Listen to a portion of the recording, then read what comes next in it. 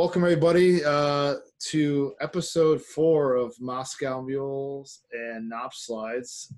Kyle. Hello, I'm David. And joining us today is one of my good friends for a long time. He may not feel the same way, but I really enjoyed my time that I spent with Mr. Dale Robson. Hey, everybody. What's up, Dale?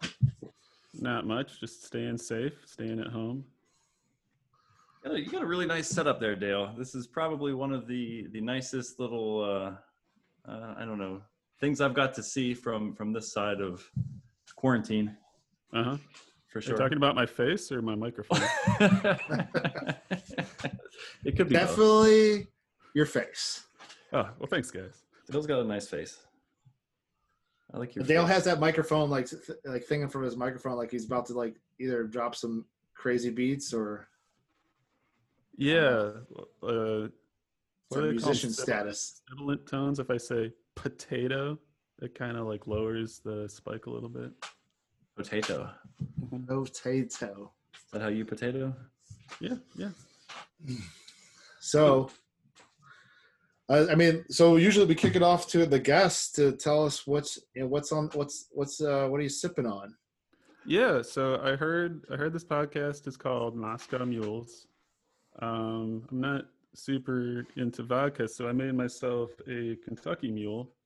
I don't have the Copper Cup, but this is Old Forester Statesman bourbon and some ginger beer, some lime. And I actually plucked this mint from my garden 30 minutes ago. So super fresh mint. There was a spider who wanted to live on it. So I kind of brushed the spider off, put the mint in my drink. It's delicious. Cheers. So you're saying you did not drink the spider?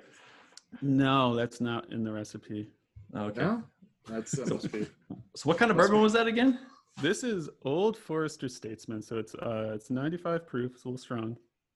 And it was a gift for my birthday. And I was like, oh, this must be one of those old fancy bourbons that I don't know, senators from Kentucky drink or whatever. And I went and looked it up, and it turns out it's 3 years old, and it was invented as a tie-in for the what do they call it? A Kingsman movie. I think the third Kingsman movie was set in Kentucky or something like that. So they call it Statesman, and it's supposed to be the American version of Kingsman. That's fancy. Which kind of it was not this sort of thing I thought it was going to be, but it's tasty. So you said when you were explaining your ingredients, I used to be a big Moscow Mules fan, or even a Kentucky and a tequila mule. But so you put mint in. That's interesting. I've never put mint in. Yeah, it was in the recipe, and I had mint, so I figured it was just that little extra bit of spice. You getting those Maryland mint julep, recipes ready down there? Yeah, we kind of missed the whole Preakness thing. Like we normally would. We have the Black-Eyed Susans here in Maryland. Oh, that's right. I did it wrong. I spent all that time in Maryland. I don't know a damn thing about horse racing. Yeah. I was clearly way into horse racing and still am. Oh, man. I was asked to go to Preakness one time, and I turned it down because I was I've seen videos of the it's infield. It's a fun Preakness. party. I've been where you dress up. My wife would wear a fancy hat. We would bet on the horses, and I've been to the infield where it was I don't think I saw a horse. Back when you could bring your own cooler full of beer and you just bring 60 beers and sit there all day with your buddies. And I was I think a horse race happened. I did not see it. So you weren't one of those porta potty racers. That happens. Yeah. It's just a mess in there because it's crowded. It's hot. It's sunny. Yeah. I feel like you avoided that question. So I'll just jump into myself here because my beers are getting warm, due to, router reboots, etc. But I'm not really for the gimmicks in beers. That's not really the thing that I do. But I found one of the most, I think, Dale beers to ever Dale, and it's not Dale's Pale Ale. That is a nice little there. That is awesome. That You got to was step it up, man. well played. I found a well, no, I didn't find. I saw on Twitter that Sheetz, the gas station Sheetz, had paired up with a brewery in Pennsylvania called Neshaminy Creek, and they brewed a hot dog beer. It is a hot dog IPA called Hop Dog, and kind of in the memory of the Sheetz runs that we used to do out in you know The neighborhood. Maryland. Yeah. Also, Sheetz is better than Wawa for the listeners. I would agree with that wholeheartedly. And then I didn't know this podcast was so full of hot takes. Oh, it is hot takes, and also the hot take for the glass today is Battletoads, because I remember we had a lot of Battletoads action in the office. Now, before you can drink from that glass, do you have to actually beat the jet bike level? You have to beat the jet bike level. If you can't see the picture, I don't know if we have usually don't post the videos, but the logo is again another glass from Black Ninja Design and the Answer Brewery in Richmond, Maryland, and it's the jet ski. It's just like a still of the jet ski or the Wave Runner level of Battletoads, which was miserably impossible. If anyone had to suffer through that as a child or as an adult. Is this the 20th class you've got in the last week? They just keep coming. Someone messaged me on one of the channels that I use for buying beer glasses, and they were like, "Hey, did you get that beer glass?" And I was like, "I don't know what you're talking about. Let me go check my mailbox." And they were unfortunately referring to a glass that I had already received on like Friday, but it was 3 days early over Memorial Day weekend, and I completely had no idea what I was doing. But this is a 23.5 ounce glass. I'm going to fill it with 2 of these at some point because it's supposed to be really good. But I don't know. It's a hot dog beer. We'll see what happens. Is it hot dog flavor? Yeah. What is this? So it's a dry hopped IPA. So it's apparently what I've read about it is it's more along the lines of like a Sierra Nevada, where it's a little bit sippier of an IPA. It's in the West Coast style, but it was brewed with a bunch of Sheetz hot dogs, the legendary 99-cent Sheetz hot dog, which could only be, I think, underpriced by the Costco hot dog, I believe. The fun fact about Sheetz is I had no idea Sheetz existed until I got to college.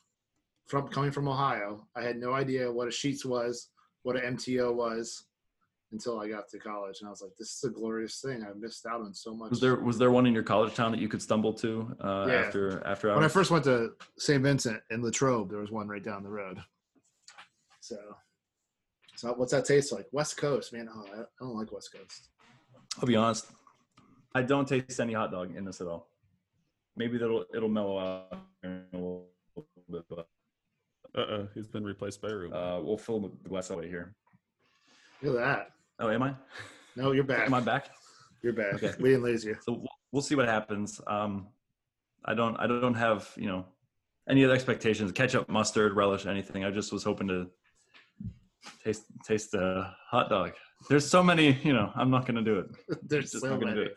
So I'm going to pass it over to Kyle now. Kyle, what did you bring along today while I sip on my wiener beer? Thank you. Your wiener beer. So I had a hankering for like an IPA. So I made a run to the local Hitchhiker brewery today, and I was like, I'm gonna pick up their IPA they're releasing. I've had it before. I thought it was good. Obviously, I rated it good. And I picked up a couple other ones, and I had the IPA earlier, and I was like, that didn't really, tickle my fancy. So I decided to go with the Hole Punch Coconut Cream Pie, which is basically a smoothie sour.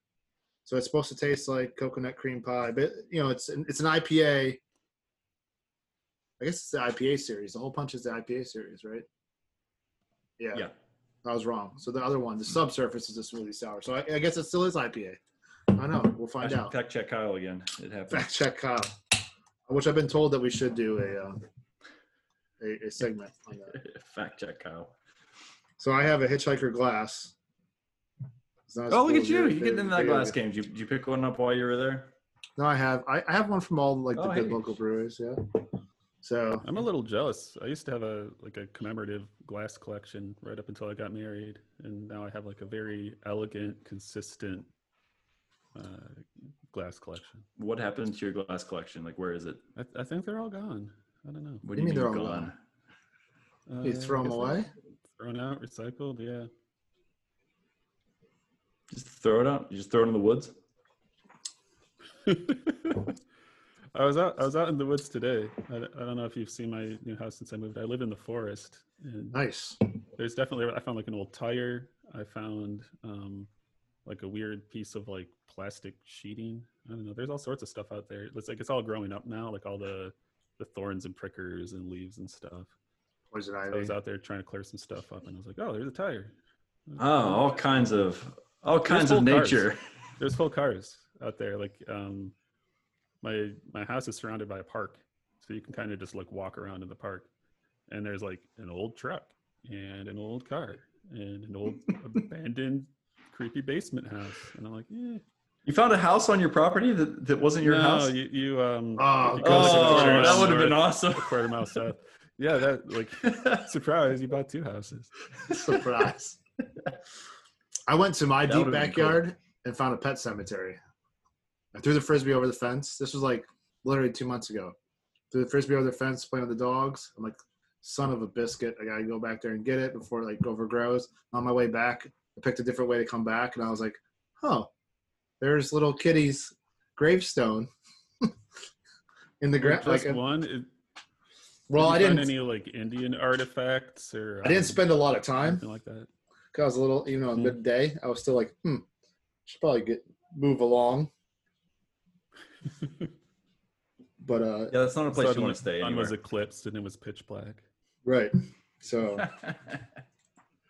this beer tastes like coconuts, obviously. Is it, now the Cocacino that they do, that porter, I think it's a porter or a stout Cocacino.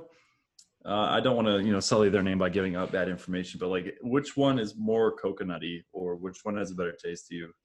So I've only had one of those Cocachinos because I didn't really like it. So this one is coconut, but it's like smooth, and it tastes. There's a little bit of that like graham cracker flavor I think you can get from it. Maybe they did condition it on with graham crackers, or just thinking about another beer. I mean, they have a picture of coconut cream pie on there, so I don't know. It tastes. I trust all pictures, Kyle. It tastes. Yeah, so do I. I mean, it's easier than reading. My beer but- has a hot dog on the can. So it must have hot Ketchup dog and in it. mustard. So it's good. Got My beer it's has not my hot dog. name written on it. Wait, is there a beer? Is that a real Dale's Pale Ale beer, or is that just a prop can you got going on over here? Yeah, no, you can. Are you can potentially try double this. fisting? Oh, yeah, you want to tell us about Well- the Dale's Pale Ale? I mean, you should. Yeah, so This is your when platform. I heard this podcast, thanks guys. When I heard the podcast was scheduled for an hour, I was like, I need at least 2 drinks. So Well, don't Dale's worry, Pale we'll Ale. pause. And I'll get up and then go get it. Perfect. This is Oscar Blues Brewery. It's a nice 6.5 ounce IPA or 6.5 percent alcohol IPA. Appreciate And- that. Right, and I first picked it up off the shelf because obviously it's called Dale's Pale Ale. My name's Dale. I was like, oh, well, that must be made for me. But Oscar Blues is really good. They're from Colorado originally. They have a new brewery in Asheville, North Carolina. Nice. Make all kinds of beers. They make like a double strength version of this called Deviant Dale's IPA, which you can't find. I haven't seen it in years. Yeah, I haven't seen that either. That's a good question. Like, where did it go? I mean, maybe we should just do a brewery tour. Just head down to Asheville. Oh, Take It's this a on- funny story. We were Take the in podcast Asheville- on the road. I think we could. The Road Three trip. Amigos. there's no reason not to.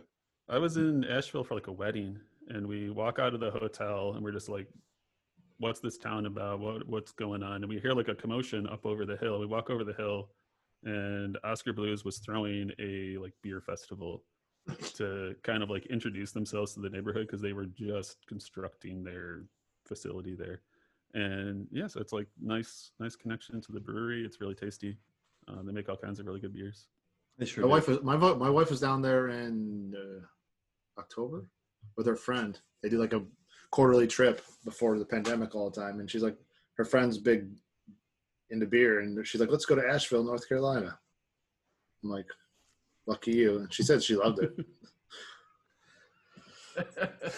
Were you I got expecting nothing to be down there? Is that pretty much like, Yeah, we're going to I was like, why the are you guys woods? going to Asheville, Far North away. Carolina?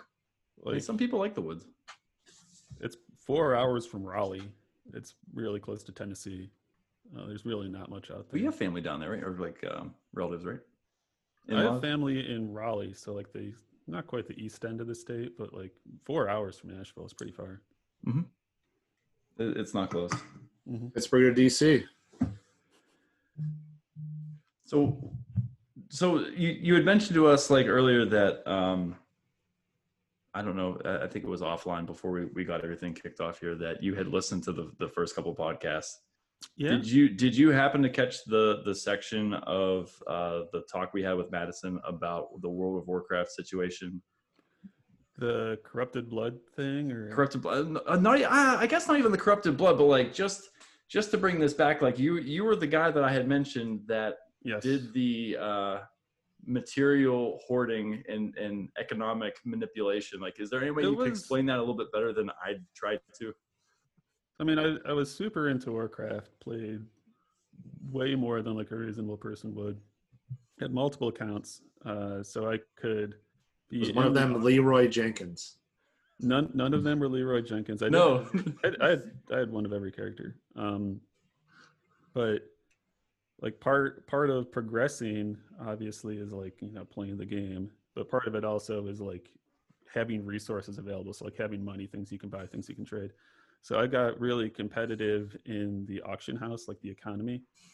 And it's weird how there's, I don't know if there was 4,000, 10,000. There was thousands of humans on the server that I was playing on. So it's like this weird introduction to the general economy, but really on like a much smaller scale. And my goal I set was to become a millionaire. And I think the economy is inflated now, and that's not like a really high goal. But at the point, that was like a pretty rare thing to achieve. And there was so many venues to earn money, but it was limited in like the scale. So like you might make 100 gold a day doing 10 different things, so 1,000 gold a day. That's not a lot of gold if you're looking for. It's not a lot of gold, especially if you want to get to 1 million. You know, it's going to take a year. So like there was all these aspects of like, how can I get more people to buy my stuff? How can I sell my stuff for a higher profit? And there were parts of it that were based on like, oh, maybe I can corner the market. The trouble with that is like the game provides supply. So if I try to like overprice the market, someone else is just going to like create fresh resources out of the game and then like fill the bottom of the market. Mm-hmm. But you could definitely time things like when you thought supply would go up and down. Like a lot of people would only play on the weekend, so I'd buy things on Thursday and sell them on Friday. And it sounds silly, but it was like a free 20% markup for all the weekend players. And then when like patches would come out and the game would adjust, certain things that used to be cheap would suddenly become precious. And if you read the patch notes a week ahead of time, you would like stockpile all that stuff. And I don't know, I had like cash cow, like every day I would sell 16 slot bags. You could put like 16 items in there, and I would sell them for, I don't know, like 10 gold a piece, but I would sell like 50 of them. And I would do it every day of the week, just guaranteed 500 gold every day of the week. And like when I was sitting next to Dave, I would tell him these stories of like, yeah, man, I made 500 gold. And it gets to be a little silly because like when you craft an item, it says this item was crafted by whatever my character's name was. I had one called like Mala Mala. I had one called Llama Llama because the syllables were swapped. And I would like jump into chat and be like, if your bag isn't made by Mala Mala, then your bag's stupid. Because you know all the cool kids. And it's like the weirdest stuff, but like people would get into it. And you're like, oh, I've got a Mala Mala bag. You know, like it was like a Tory Burch or something. On a video game. Yeah, and people would get into it. And I mean, let's be fair. I do this in the real world with shoes, right? Like I know, right? You're like, oh, like you don't have the Jordan, the Air Jordan Air Force Ones. Like your shoes are crap. Like what are you walking around in? You couldn't like knit your name into like the Mala Mala bag though, right? You couldn't if you create it and sell it, it still says who made it. Oh, okay. You social engineered people to believe the Mala Mala bag was the shit. It's so good. There were so many aspects of that where like I would have scripts where it would just say like, if you get on the auction house, you search and sort by lowest price and something costs like $10, I would jump on there and sell it for $9.99. And then someone else like 5 minutes later jumps on and sells it for $9.98. So I jump back and like just repeat that stuff, like have your stuff always be the cheapest stuff. But like there was one point where you could like you could use Inscription and craft like this little like lottery ticket, and it's like I don't know, it was like a 10% chance that if you open the ticket, you make like $100, and I could make them for like 900 gold or something like that. So like whatever made the math work out, like 90 gold, and like I would just like shout, they're like, hey everybody, come and buy my magic lottery tickets, and basically like the money was just a little bit upside down, where I was still making a profit. It was still making sense for me to like keep doing this all day long. And Llama Llama's lucky lottery tickets. it was the weirdest thing though, because like you have to wait for a person to want the thing you're making, which is why I was in like so many diverse markets. Mm-hmm. But they had some stuff where like the NPCs, like just the computer software characters, would buy unlimited quantities of your stuff. So every once in a while I would find these opportunities in the market where like someone was selling it for cheaper than I could just basically turn around and sell it straight to the vendor. And I would buy like there was a thing you could do with Serenite, which was like I don't know, like iron ore or like gold ore or something like that. You could take your Serenite and turn it into gems and sell the byproducts of that. And I could buy it for like 18 gold and sell it for 22. Which doesn't sound like much. It's 4 gold. This is but I insane. could do it 1,000 times a day. And I would just buy all of it for 18, sell all of it for 22. And you don't have to wait for like a human to care. You could just like crank the crap out of that market. And oh man, I made so much gold while that was like a thing you could do. It was. So when you said that you like wrote scripts for that, like how did you figure out? Was there like an API that you could hook into, or did you have to? There were rules. There were rules about scripting, but it was basically like take whatever the first item in this bag is and trade it to the vendor type of stuff, and then resort your bags to have like something be in your first slot. And I could macro that to like constantly fill it in, and then it's just like hold down a key to automatically send commands, because some of those, like if I had 1,000 stacks of Serenite, I'd have to hit the key, I don't know if it was like 1,000 or 2,000 or 3,000 times, but that's pretty boring. So I would just pop out down a button.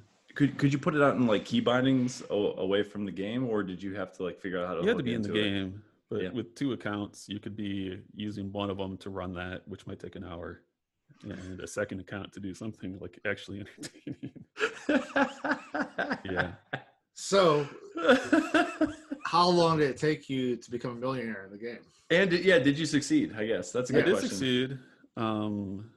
I should check, because I would like take screenshots, and they're probably up on Facebook, because like back then my friends cared about it. But it was probably like half a year of effort when I like set the goal to like actually achieving it. Gosh, Were you like one of the first, or you just? No, like, there were other people. Like we had like our wikis and our forums and stuff. Of like people that would like work out the deals and see like what would make sense, and like some of them even had like you could like have Barker scripts where you would like shout out like, if your bag isn't made by Mala Mala, then like the silliest stuff. But like, oh, like all these things make you like 5% more efficient. It's just a little bit better, and it's a little informative to like the economy as a whole, you know. Which I like to think that I like gained some permanent like actual benefit from doing all that effort. So, somebody remembers you though. Someone remembers that guy, that carnival Barker. Oh my gosh! In the auction house that was trying to get me to buy a bag. They know you. The Mala Mala bag. Someone knows Not us. just the bag. Right?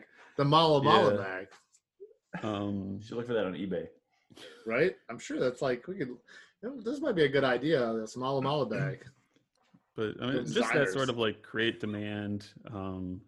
Like the more people you can get involved in the market, the more like heat the market has. Because there's some stuff where I would make it, and I would sell one item like a month for a giant profit, but it's only one a month. And there's the other ones like that 4 gold a second. Like I could do that one all day long. Whereas like once a month, it's like you're never going to reach your goal. It's sort of a neat lesson to learn. So you're saying there was no reverse engineering happening there? You just reverse engineered the economy? I think sometimes the patch, like some of the patches would be uploaded ahead of time for playtesting, and people would reverse engineer the data files and say, oh, you know, this is an opportunity and this is a detail that changed. So when you say people would reverse engineer it, does that include yourself? Like, did you I don't know if you. Not really, because a lot of it you could just get on the forums and see it. And some of those files were really big. Okay. I guess to give like a little bit of background, when I first started into reverse engineering, Dale was the teacher of the class that I took. Mm-hmm. We didn't know each other at all. I ended up in the class, and then I ended up working with Dale on a project a couple months later, I think. And then we worked together for probably like 5 years at the firm. Yeah. So it was a good time. So you didn't reverse engineer any of that stuff? Like you had a ton of experience by then. Like you were shoving ARM and PowerPC and x86 binaries at us. Oh yeah.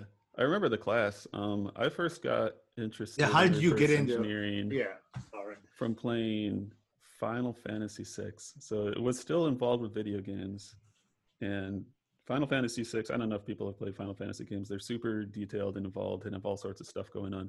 And someone had written like a walkthrough for Final Fantasy detailing like the memory address that contained the attribute that recorded some like important aspect of the game times like 100. So if you wanted to know like, oh, I have these 5 characters, what's the strength of the first one, what's the intelligence of the second one, those were all documented in this thing. And I was like, how'd this guy figure this out? Like what does all this mean? And some of it would be like, if you got really good at the game, you could have a strength of 256 or 255. And in my head, I was like, well, that's a weird number. Like, why is that important? And it's like, I didn't know what an 8-bit number was at the point I was getting interested in this stuff. But I was really into that game, and I was like, I'm going to learn all the details of what's going on in here. I don't know if Dave's video froze, but it was just him looking stunned for like a minute. We're back. 255. Yeah, and I mean, it just kind of carried forward from there. I remember when I was teaching the class and we were teaching ARM, and I was like, well, what's a good way to get an ARM hardware in front of the students? Because we only had like Windows PCs. So I got Virtual Boy Advance. It's a Game Boy Advance emulator. And we were super careful about like distributing licensed stuff. So I went and wrote like a ping pong game for Game Boy, and you can like basically print it to a ROM and load it in the emulator and play Pong. And the students were like, I was probably so boring that the students thought that this Pong game was more interesting than like actually paying attention in the class. So like I would come around and be like, hey, did you get that section? Like, do you have any questions? And I'd look at his screen and he's just like playing Pong. You know, and not me. I was this is somebody else. Not Dave. Not me. Definitely not Dave. It's like I'm already anticipating. Like I don't want this to be too tempting. I should find like the most boring game possible. And they're like, no, still less boring than watching those lectures. Your lectures were good. They weren't boring, but that one was fun. I remember the goal of that one being to just every time your opponent scored, make your score go up instead of theirs. Yep. That was basically the lesson there, and it wasn't that hard to find once you were able to like run time. Debug it and watch it. Yeah, and a lot of those emulator programs had like memory snapshotting and debugging built in, so it was really nice. So you're saying that Final Fantasy VI is what got you into reversing, and not like anything in college or? I was into security in college. I think I took an assembly class as a general elective. Like you couldn't even learn assembly in my computer science program. And I was like, well, it's probably going to be important. I really ought to learn it. So I actually burned a general elective taking assembly. And I did VAX assembly. I did MIPS assembly, a little bit of x86. Later on, I did 68K. Really, none of those platforms are around anymore. You got some MIPS. You got MIPS. Yeah. Nobody's banging down your door to do VAX reverse engineering, huh? But I graduated in 2001, so almost 20 years ago, and just a career in security kind of didn't exist as a career path back then. You know, like you didn't like major in cyber and then walk out to like a giant high-paying job. So I graduated and became a database implementer. We actually wrote a database engine in my first job, and the database engine would crash. And I was like, well, we can't figure out why. We don't have the debugging information. And I ended up swapping out its entire, it was written in Ada, but the equivalent of like your libc implementation. So like the entire base library of all of your like functions like read, write type of stuff. Like took apart that library, swapped out the function that was crashing with the one with all this debug instrumentation, stitched it all back together, loaded it up in the system, got it to run, and like actually got like a real stack trace, and we got debugged like the next day.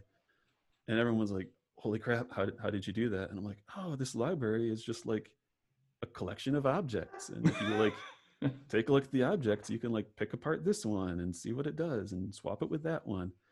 And yeah, I mean, like we ended up using that on like real, paid work like all the time. So you're saying you kind of like you put your own patch to like jump to like some other area and then just kind of dump information out that you're looking for? I bypassed, like basically put like a trampoline in there, bypassed one of the function calls to like go out and then go back and call the real one. But just like swapped out one of it. But in 2001, there wasn't like, you don't just like hop on a forum and have someone explain that to you. It was almost like inventing the concept. I was gonna say, like, when did that become like a thing? Like, where people? I mean, I have the Rootkit Arsenal and Practical Malware Analysis books behind me, but like, what was there anybody that was writing that kind of material back in like early 2000s, other than like what OpenRCE? What were the forums that? Yeah, I mean, how do you even get to think to do that? Like, I don't know if I was even on those. Like I was thinking of like Woodman and Fravia and OpenRCE. I'm sure there was text files like Hacker, like Frack and whatever magazine. I'm sure I was inspired. Like I don't think I invented the concept of like swapping an object out of a library. Probably not. I mean, like, but some of it was just like read the compiler documentation. Yeah, exactly. Documentation. I know what these opcodes do, and I can write my own opcodes in. So like, did you have to like turn off memory protection or anything, or could you just like mess with it just on disk as it was back then in 2001? I mean, it wasn't. Because that's old stuff, I'm assuming, right? We wrote it ourselves, so it's like we could have signed it if we needed to. But we took apart the like libc. So basically, it was an archive, which is just like a tarball of like object files. So I would extract it, take out the one I want, swap it with a different one, put it all back together. And then collect your pats on the back and high fives, right? Yeah. So the bug itself was it would always crash at midnight, but it would always crash in a different library. And I don't know if you guys have ever written in Ada. Ada has nope. Oh, thank God. Yeah, right. It was for like an old DoD project. And Ada, you can say like, this is an integer, but it's only it contains the number of seconds in a day, and it's only allowed to be between 0 and I forget, it's like 86,400 or something like that. And in the last half of the last second of the day, the number of seconds would round up to like 86,401 seconds. And the runtime would be like, that's not, I can't write that number in this value. It's greater than the maximum value, and it would crash. So our timestamp logging would crash at midnight, like real clock time. And whatever subsystem decided to write to the log would cause it to crash. Oh, okay. We get these logs. It's like, we had a crash in the logistics thing. We had a crash in the networking thing. We had a crash in the disk thing. And it was always a different system, always at midnight.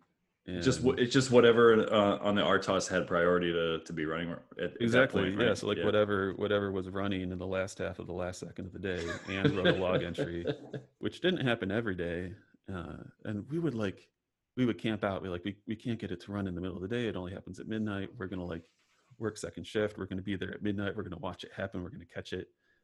And none of that. It was just like, we basically said in the logging function, please write me a stack trace of what thing crashed. And it turned out to be the logging function was crashing itself. Yeah, punchline. Awesome. So I told you that story to tell you this story. Yeah. Sometimes this stuff is, over-engineered and complicated to tell you some stupid answer like that.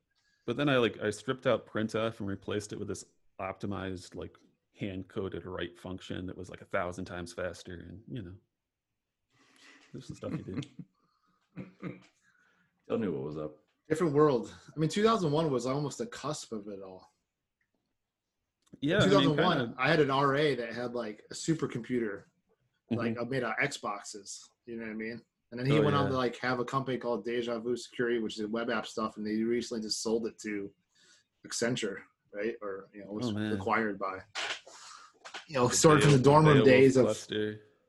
But yeah, like we didn't think we could get careers in that. So like I got into the just regular application development, and eventually the program had an anti-tamper component, which was like, once we publish this, how do we make sure people don't mess around with it?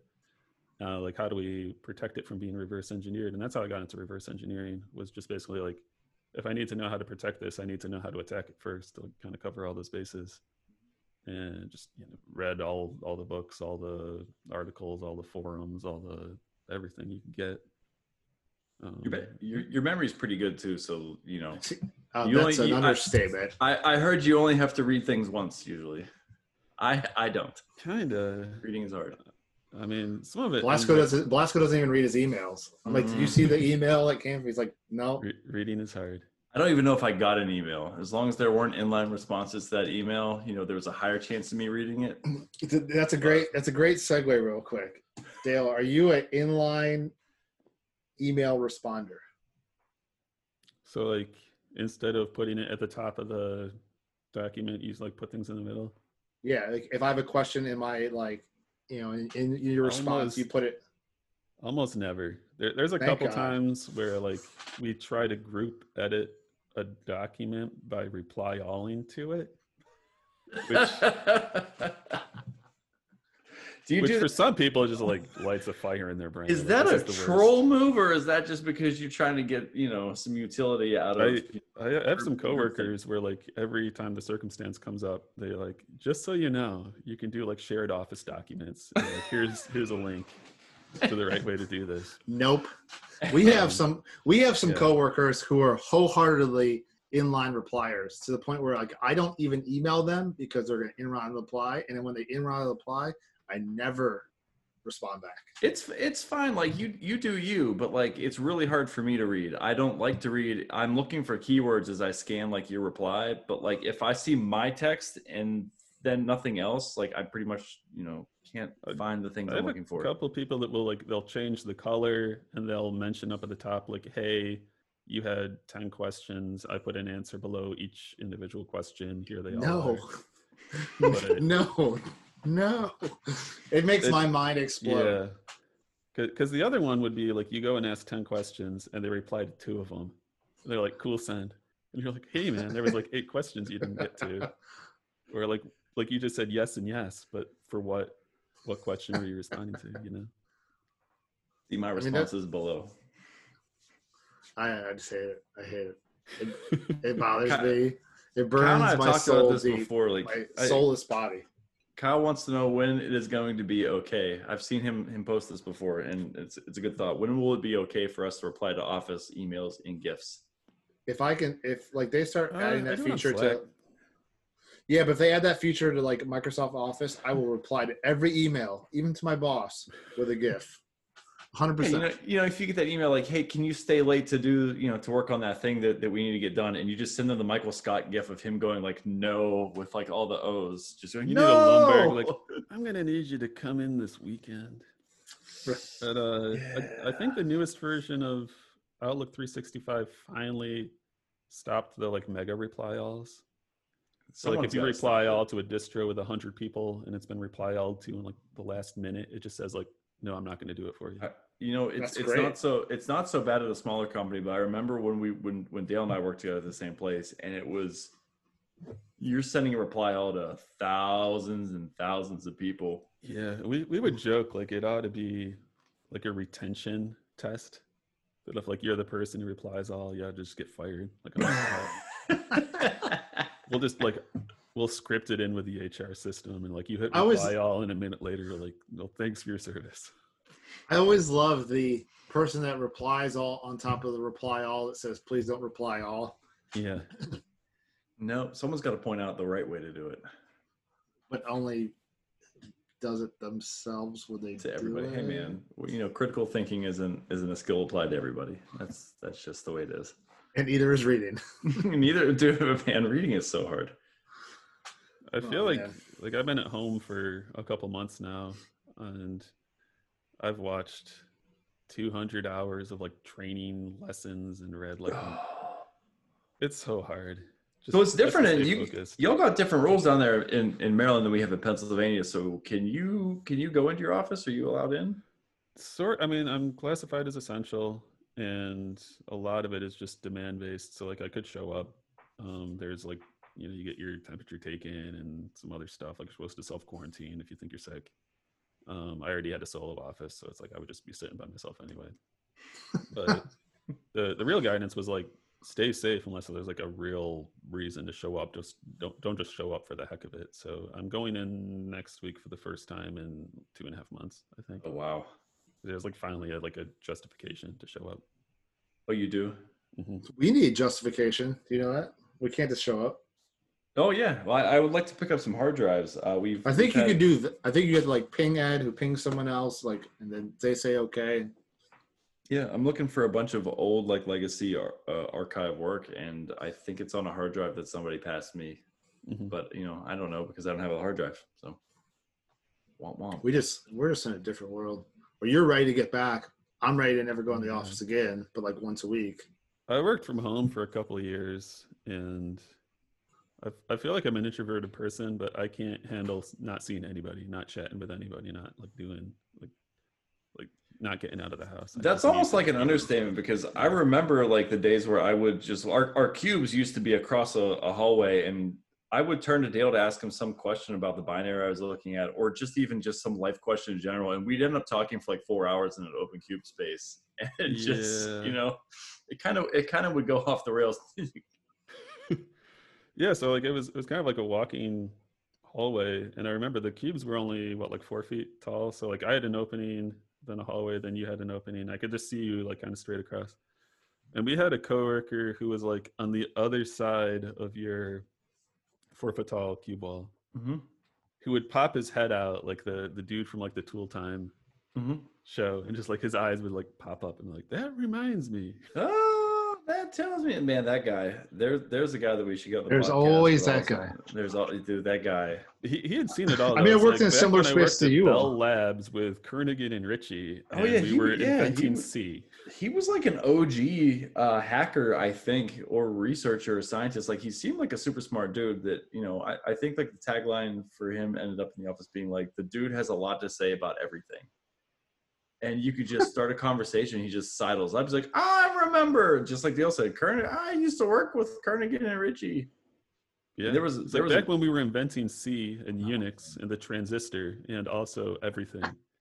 He would Here's find how a socket works. Oh no, it'd be terrible. It would be even worse than that. Do you remember vacuum tubes? And you're like, oh no, don't do it to me. We used to have screen scrapers. And you're like, oh no, it's happening. Like I dropped my stack of punch cards.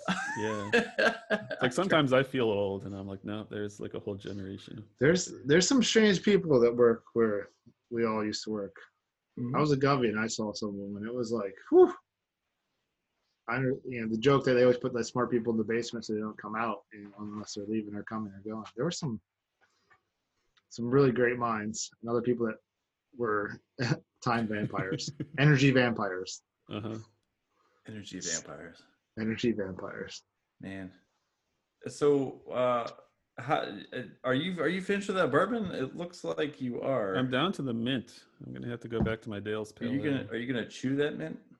A little bit. I don't know. It probably didn't come through on the mic, but I've definitely been eating the mint. Some people might like ASMR fresh, or AMSR. Mint,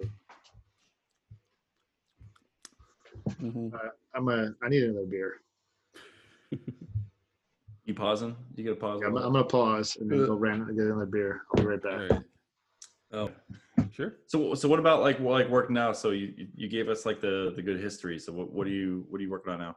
Yeah. So a lot of like vulnerability discovery. I've been doing reverse engineering for over like 20 years, and sort of the opposite of guided, informed like vulnerability finding is sort of naive, like just brute force vulnerability finding, like fuzzing.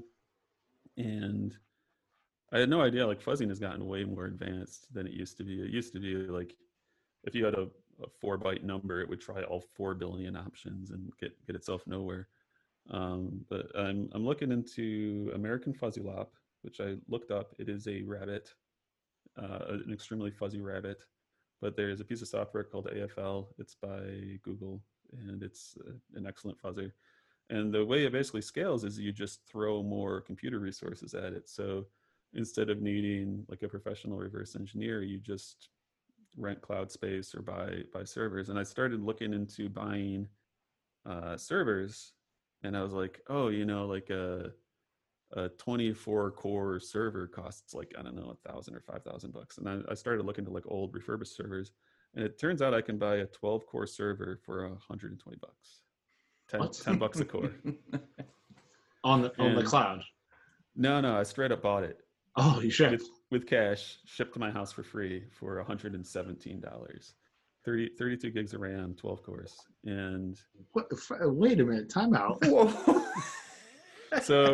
So before, when I was this is more Dale shopping on like Alibaba, right? This was Amazon, yeah. I don't believe that. Can I get like a 48 core server? And they're like, no, that's like $6,000. And I'm like, can I buy 4 12 core servers? They're like, yeah, that's under $500. Just where's your credit card? So I ordered a whole bunch of these things. I need a link to this because I feel like I need one of these. Yeah. Like now that I've bought them, I don't mind if you buy the rest of the supply. But it was a great deal. Dale had not cornered the market on see, this is a full circle. This is a full circle yet, because like it's comes from the World of Warcraft, like manipulating the market to figure out who buys it for $120. That's ridiculous. It was silly because it's 32 gigs of RAM. So like I had a server that I bought years ago, and I was like, oh, it doesn't really have enough RAM. Let me buy some RAM. And RAM was like $50-$60. And I was like, I had to just buy a whole new computer for $120. It's already got 32 gigs of RAM. It's already got like 4 RAID, 10,000 RPM disks. But I'm looking forward to this. It's gonna be fun. You're just gonna fuzz. You're just gonna fuzz something for fun and profit, or is this like a work thing? It's generally a work thing. Okay.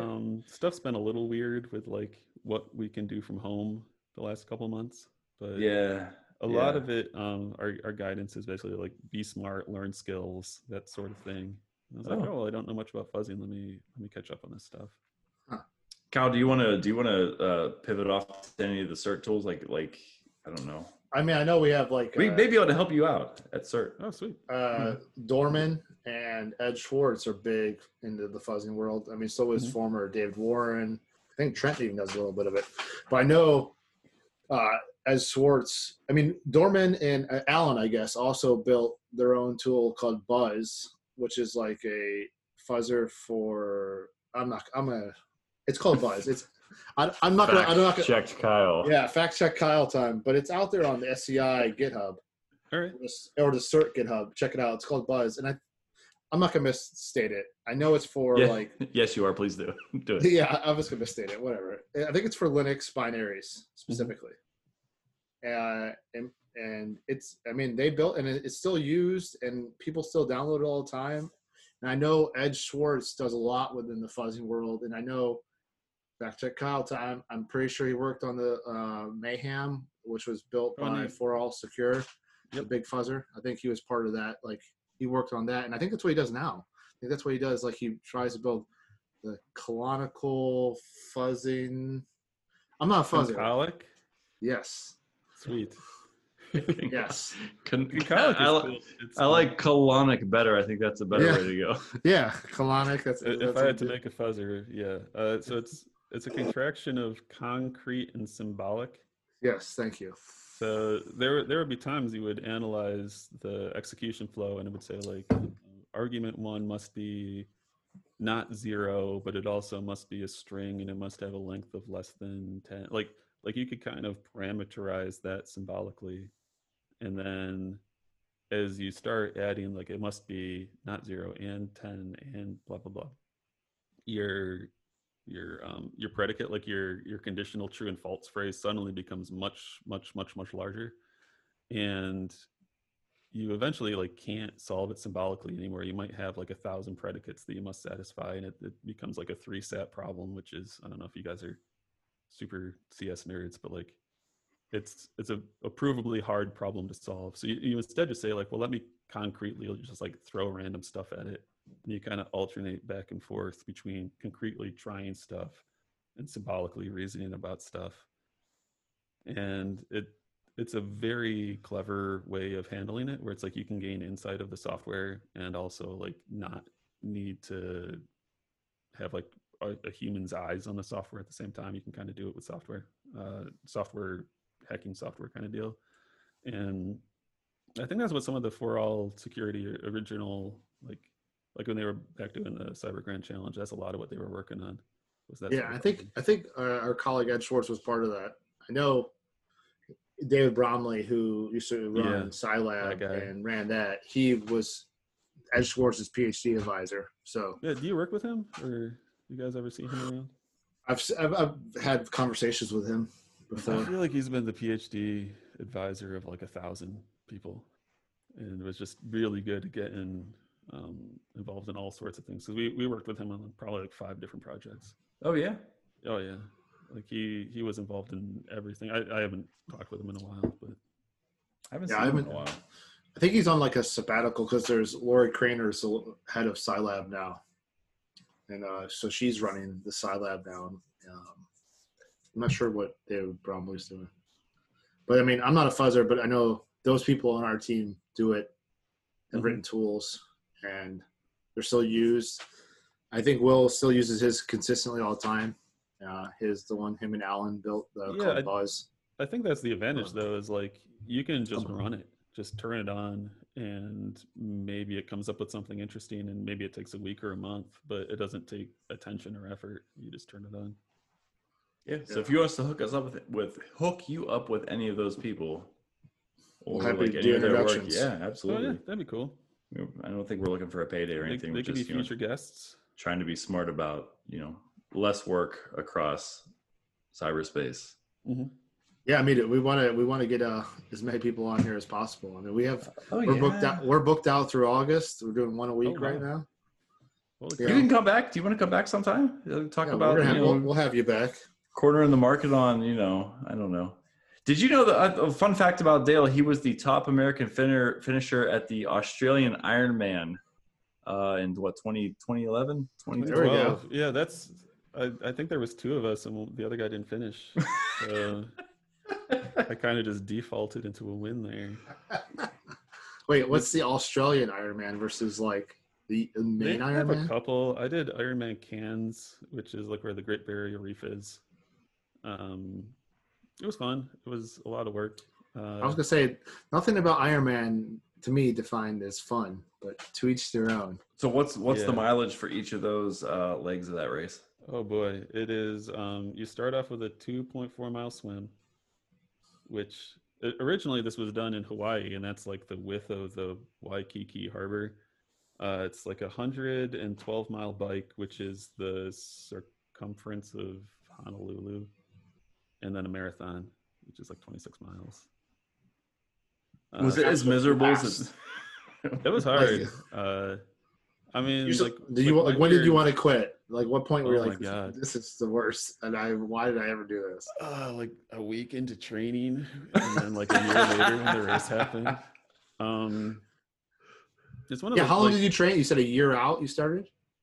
Yeah, so probably longer. It's one of those deals where like you have to get fit enough to do the workouts to get fit enough to do the event. I remember Dale leaving our office and being like, I have to go on a 20-mile run. I'll be back in like 2 hours. Yeah, I was never a good runner either. I wasn't, I didn't enjoy running. I kind of enjoyed biking. I was kind of good at swimming. I never loved running. To give an asterisk also, Dale also always completed his hours. That was actually the hardest thing right there, was like, when you come back after you run 20 miles and you shower and you get back into the office, you're like, I ran 20 at the office. No, probably not. I mean, hey, listen, someone's got to think you ran 20 miles. That was the biggest trouble, was like 6.9. You work 8 hours, you probably commute a couple hours because that's how Maryland goes. And then you're like, well, I'm also working out. It was 20 hours a week, which is what, like 3 hours a day, kind of on average. But then you still need to sleep like really like 9 hours. You can't even do 8. Like you can't skimp on that stuff. And that was probably the hardest, was just like, there's just not that many hours in the day. It's just like, how do you keep friends with people? How do you like see people do stuff? So do you do any of this now? Do you do any biking, running? No, that swimming? was, No. I did an Ironman in 2006. I did one in 2012. And part of it was, I did it the second time just to be like, it wasn't a fluke. Like I didn't like accidentally succeed or something, like, let me do it again. But it's tough. Like if you have a family, if you have like any kind of responsibility, Ironman is such a demanding type of activity. I don't even think I miss it. Like you would have to work out. You'd have to do workouts on days where you're like, I'm tired, I'm hurt, I'm unmotivated. Do it anyway, and like it teaches a little bit of willpower, you know. But when do you But it ever also teaches, recover? like, resentment. You know what I mean? Like, how do you recover if you're like Let's just sore schedule, and right? tired? Yeah, so I wouldn't do the same activity like twice in a day. I wouldn't do a hard run followed by a hard run. I do like a hard run followed by a bike or something like that. But some of it is like part of succeeding in that is just getting tough enough to like do the workouts back to back to back to back to back to back to back. I know I did like For a weightlifting month. just to like get stronger knees, because like my knees were always screwed up, that type of thing. But there's also like ice baths, compression socks, protein drinks, extra sleep. Gel packs. You're drinking goo while you run. Yeah, that stuff. Goo with caffeine. Mm-hmm. I remember when I went to Australia, they have like import rules about like you can't bring organic material. So I had like protein powder, which was like ground up nuts or something like that. I don't know what was like the original ingredient was, but they're like, oh man, we're gonna have to send this through like customs. and I get to the race start, and I'm like, here's my American approved helmet, and they're like, well, you're not in America.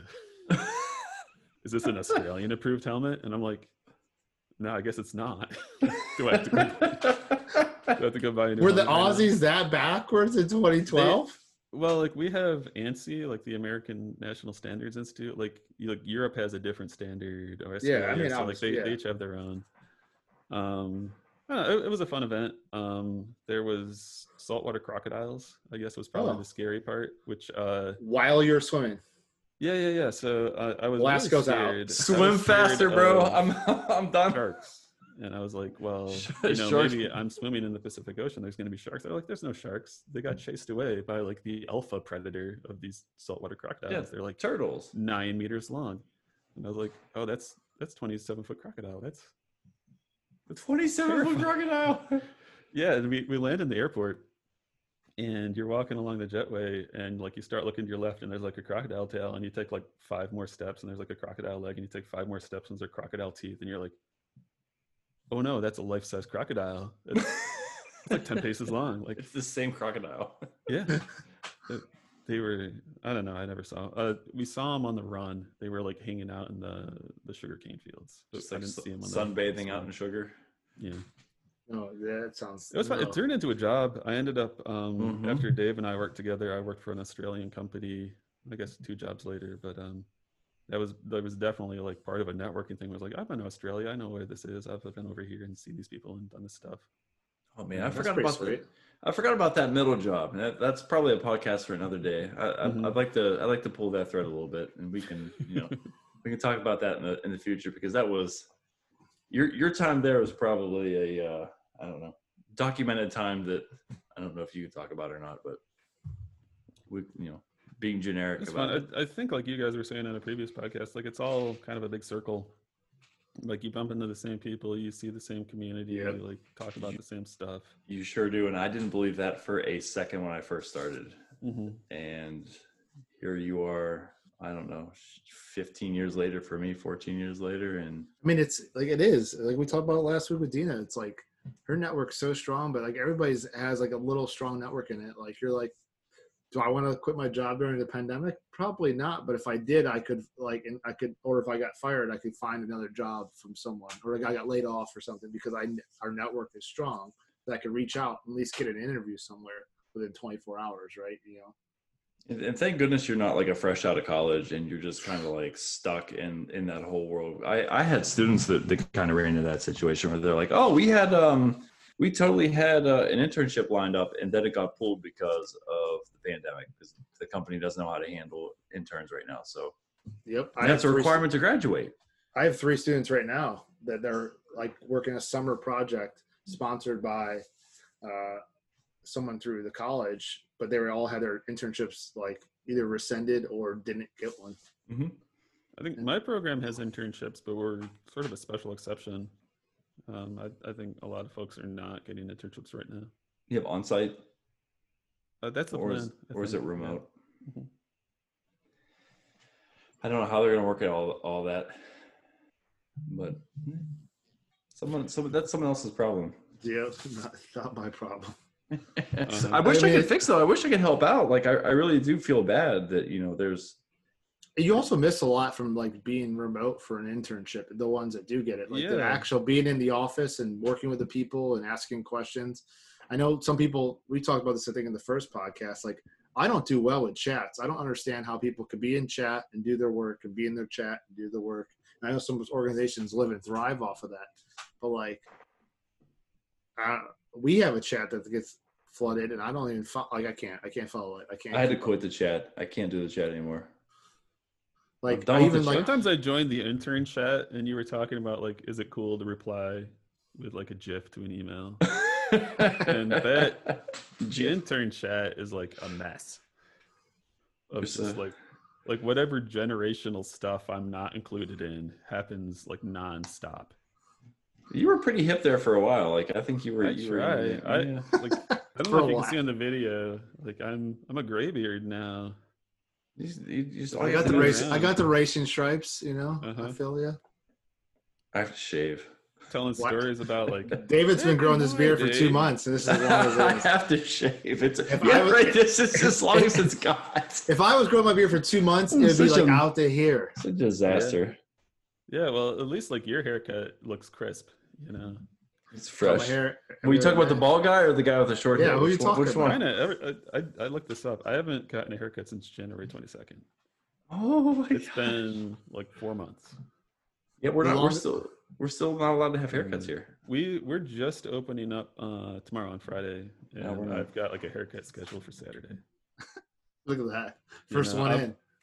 First one. I was going to the county next door because in Maryland it's county by county. No, drive like over the county line and get a haircut. Here's what happened. This guy was sitting there. He wrote a Python script that figured out how to hammer. He figured out the input parameters to the web UI, and he was just like, I'm gonna just hammering it at 12 o'clock until I get my appointment. Are you guys going to supermarkets? Are you getting like the special delivery or like the bag pickup? We've been I do both. The market twice, I think, since we've been locked down. Like we've had people go and shop for us to the point where we've actually backdoored the application.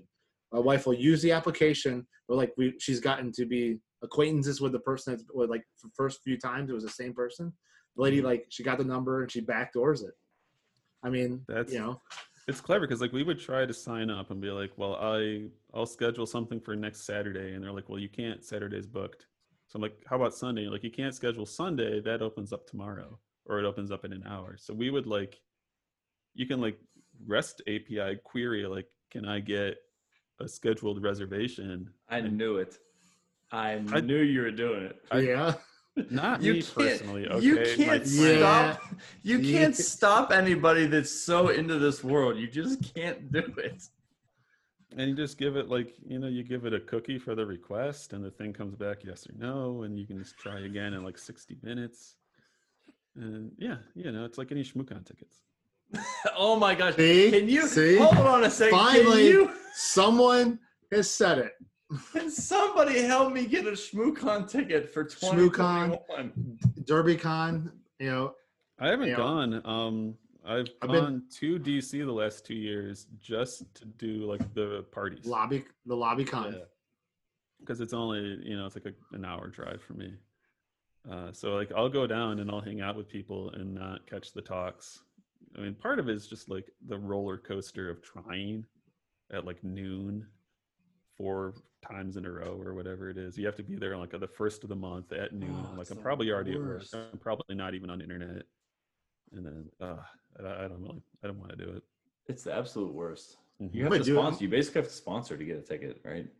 Or Even speak. then, there's only a couple. I don't know what tier we sponsored it at, but I don't think we got more than a handful of tickets.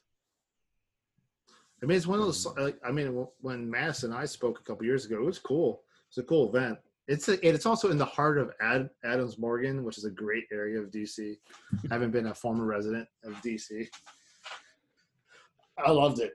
Spent many of Thursday, Friday, Saturday nights in Adamo. Mm-hmm. I think you guys were talking about like DEF CON and stuff. Like I kind of like the ones where I can just put it on the calendar a year out, plan it out, like just know what I'm doing. Especially now, like family and kids and stuff. I don't really get that roller coaster of like maybe I will, maybe I won't. Isn't DEF CON, and I mean for the hardcores, right? DEF CON and Black Hat are like that, where you're like, oh, I know what's coming next year. I'm definitely going. I'm going to Vegas, whether I'm doing training or not, and I'll be there for 5 days.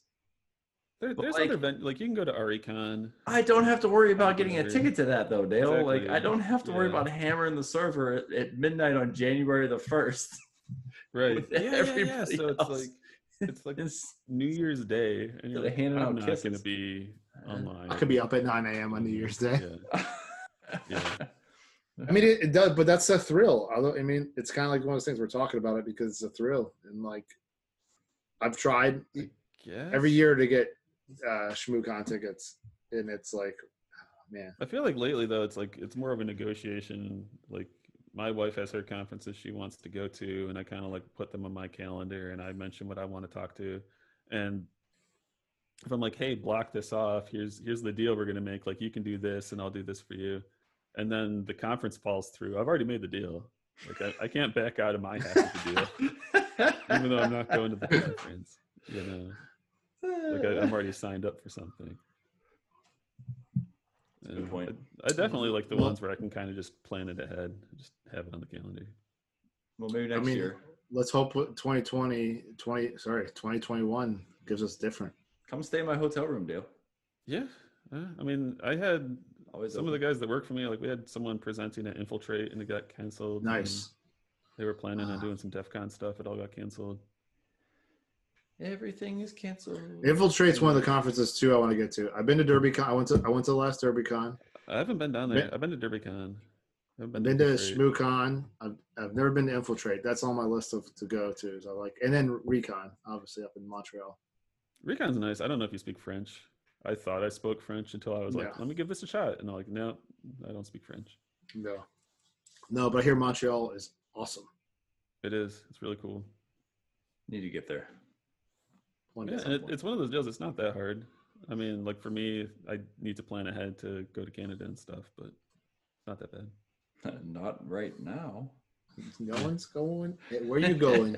Nowhere. You ain't going nowhere. I had a whole bunch of trips planned. We did. Up in the week of the pandemic, David and I were supposed to be in San Antonio. Yep. Nice. We had a New Mexico adventure planned, and New Mexico, somewhere else. Something popped up on my calendar recently. Nothing. It doesn't matter. It doesn't. Oh, first, DC. We're supposed to be in DC also. Well, first up in Montreal was supposed to be in June, so it was basically like San Antonio, DC. I mean, every month we had something through October. Yeah. Oh, well. That's the weirdest thing of like just sitting at home for so long, and now I've like backed up all my like family responsibilities. Like I have to see all these people. Oh, not me. I really just want to like go on trips. Like I haven't been on a trip all year really, because it was Christmas and then it was cold, and I was like, I'll get in some traveling in the spring or summer, and that's all pushed out. And suddenly it's like, well, I haven't seen the grandparents in like ever. I have to like block out all that time. So is it Yeah. gonna be like? Is it gonna be like multi-birthday party? Like you can celebrate Mother's Day sometime in like July or August. Probably, You yeah, have that all like, booked up. I I can't haven't wait to seen do my St. mom Patrick's Day since again. I'm looking for. Thanksgiving, I think. St. Patrick's Day in October. I'm trying to true, do- though. Like we did St. Patrick's Day. That was the last holiday I got to celebrate. Oh no, I didn't get to celebrate that, so I'm looking forward to the, Yeah, that was applying canceled. that. We have the Guinness Brewery here in Baltimore now. Oh, you do Right, have you one do. down there. You Yeah. do. It gets a little. Was it? big. It's in Frederick, right? No, No, it's Laurel. Southtown. No, not Laurel. Laurel. Yeah. Elkridge. It's technically yeah. Elkridge, I I think. think so. Yeah. It's an Oak It's Ridge. but it's only. I thought it was only blondes. They weren't doing the full real Guinness. They have expanded. They took Did over they? an old Okay. Seagram's facility, and it's Nice. so big. There's like Like train Seagram's cars. gin and Seagram's Yeah, like. Seagram's used to be in Baltimore, and they shut down. But No, they left all their didn't. Facilities. Yeah, this is true. Seagram's also used to be owned by Vivendi, which owned World of Warcraft. So Seagram's and World of Warcraft were the same company. Interesting. Also true. How'd you figure that out? Did you manipulate the market to How'd get you yourself figure free Seagrams? Oh, that would be beautiful. At one SEC point, SEC filings, the Dave. company Dave and I were working at got bought by like a I don't know, venture capital, like one of those big like private equity firms, Right. and it was the same company that owned Dunkin' Donuts and like AMC movie theaters or something like that. And I was like, can I walk into a Dunkin' Donut and get an employee discount right now? That'd be Like, sweet. I'm pretty sure they would just like shout me out of the store. But I mean, it was obviously no. I appreciate Dunkin' Donuts. yeah. Anyway, Guinness is big. They have the full menu of stuff that's only made in Ireland, plus a bunch of Nice. stuff like the stouts and stuff that are also made in Baltimore. Sweet. How many times have you been there?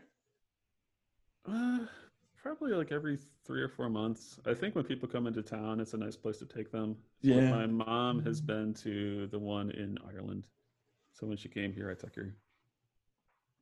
Sweet. Did it compare? I have no idea. I've never been to Ireland. She seemed fine with it. I don't know. Switch. She's she's like nice about everything. Did she start speaking Irish with an actual Irish accent? I bet she could. She lived in Ireland for a little while when she See? was younger. Yeah. She ever call you Wee Dale? Probably. Which should be completely like a misnomer because you're like 6'3". So I I know, am it's 6'3". sitting down. I'm a little shocked that you knew that. I know you're taller than me by a couple inches. Uh-huh. He I just guessed. he creepily like marked the wall, and as you walked by, he I- marked it again. I just knew he wasn't 6'9". So That's right. Oh, A man. big. I'm out. So I have nothing left. Yeah, I think we're an done. hour in. I think we had some great talks. I think this is a good, segue to close it out. Yeah, thanks. Yeah, guys. we Thanks forgot- for having me on. We forgot to do it with Dina last week, but I did put it in the show notes. Dale, how do people get a hold of you if you want them to get a hold of you? You have a Twitter handle? Do You know what? I Leave me the prepared for fuck this. I'm on Twitter. I signed on for the first time in like 5 years. I am at Sweet. DJ Robson, ROBSON. But probably if you really want to reach me, I'm on ICQ at 6033488. It is the same number I've had for 25 years. You can catch me on ICQ. I'll see you all there. Look at that. Do you have an aim? My AOL Instant Messenger, I tried to log on yesterday. It turns out they shut that service down. Oh no. I know. Were you I gonna? tried. If you could get in, were you gonna give your AIM name? Because that would have been I great. absolutely. I was like, what is the oldest, jankiest? Yes.